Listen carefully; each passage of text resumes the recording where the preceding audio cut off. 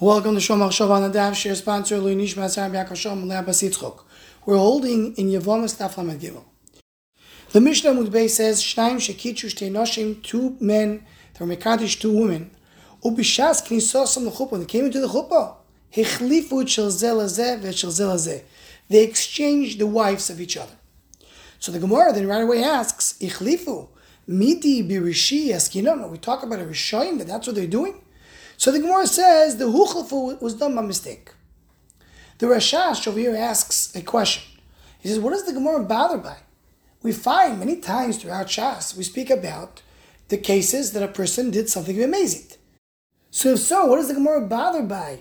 That midi birishi askinon. Yes, we're talking about a case of amazing. Why is that so difficult to understand? So says the Rashash, an answer which seems to be a very simple and a gishmak answer. Says the Rashash, yeah, but we don't have to speak about it.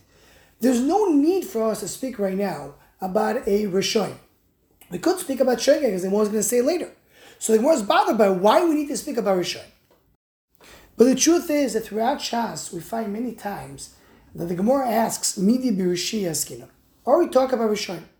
Rishonim, that's not the sprach, that's not the talk of the Gemara. We are not coming to talk about people that are Rishonim. The Gemara speaks about people that make mistakes, people that here and there did something wrong, but not about Rishonim. Rishonim is not the topic of the Gemara. And if so, it's not so difficult to understand. The Gemara says, Midi birishi askinon. But what the Rashash is asking really is reflecting the Rashash's answer from a different angle.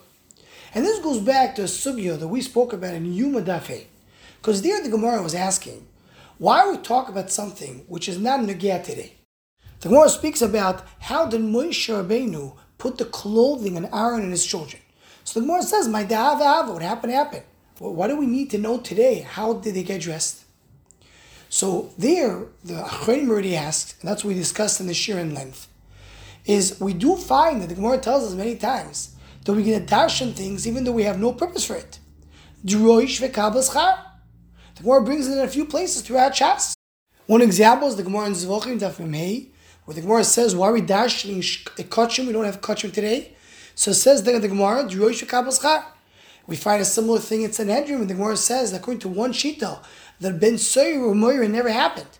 So why do we learn it? Rashi brings that also in Chulin Daf Yud Zayin, when the Gemara speaks about Basar Nechiro, an animal which is not shechted. What did Am Yisrael do when they went into Eretz Yisrael? So Rashi says, why do we need to know? And even though the Rosh over there argues in Rashi, but we see this concept throughout the Gemara, so how do we approach things? Do we need to have an Efkerin Lamaisa?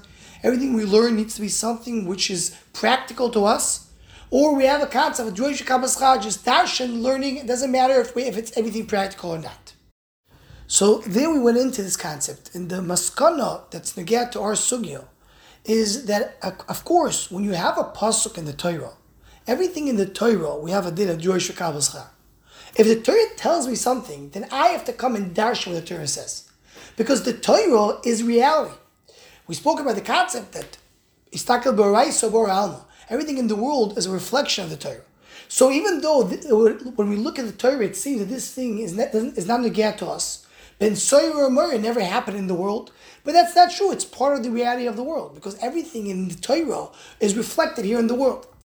So if it's part of the Torah, that's part of how the Torah is, so of course you have a din, Droish v'kabel schar. We darshan the Torah because the Torah is a mitzvah, is a reality in front of us. That's the practical implication that we have. How we practically use it, Droish v'kabel schar. But when we don't have a pasuk in the Torah, so then when we have a Torah Sheba'al Peh of Divrei Chazal, so then we need to know a practical implication. Why did Chazal give us that example?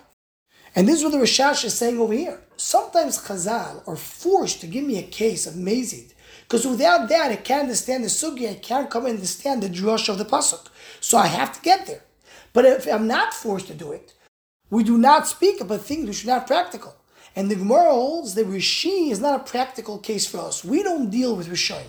Rishayim, they have their own place. But the Torah and the Gemara that we're referring to, we're talking about people that tzaddikim, Amech kulam tzaddikim. Even a person does mistakes, inside is a tzaddik. We are referring to Am Yisrael as tzaddikim, not as Rishayim. So it's not a practical implication. Something that's not a practical implication, if I'm not darshaning a pasuk, So then really the Gemara says, Midi Birushi Askin, why are we talking about this case if I'm not forced to talk about it? Anyone who wants to join the Shomachshava email list to WhatsApp group, please email shomachshava@gmail.com.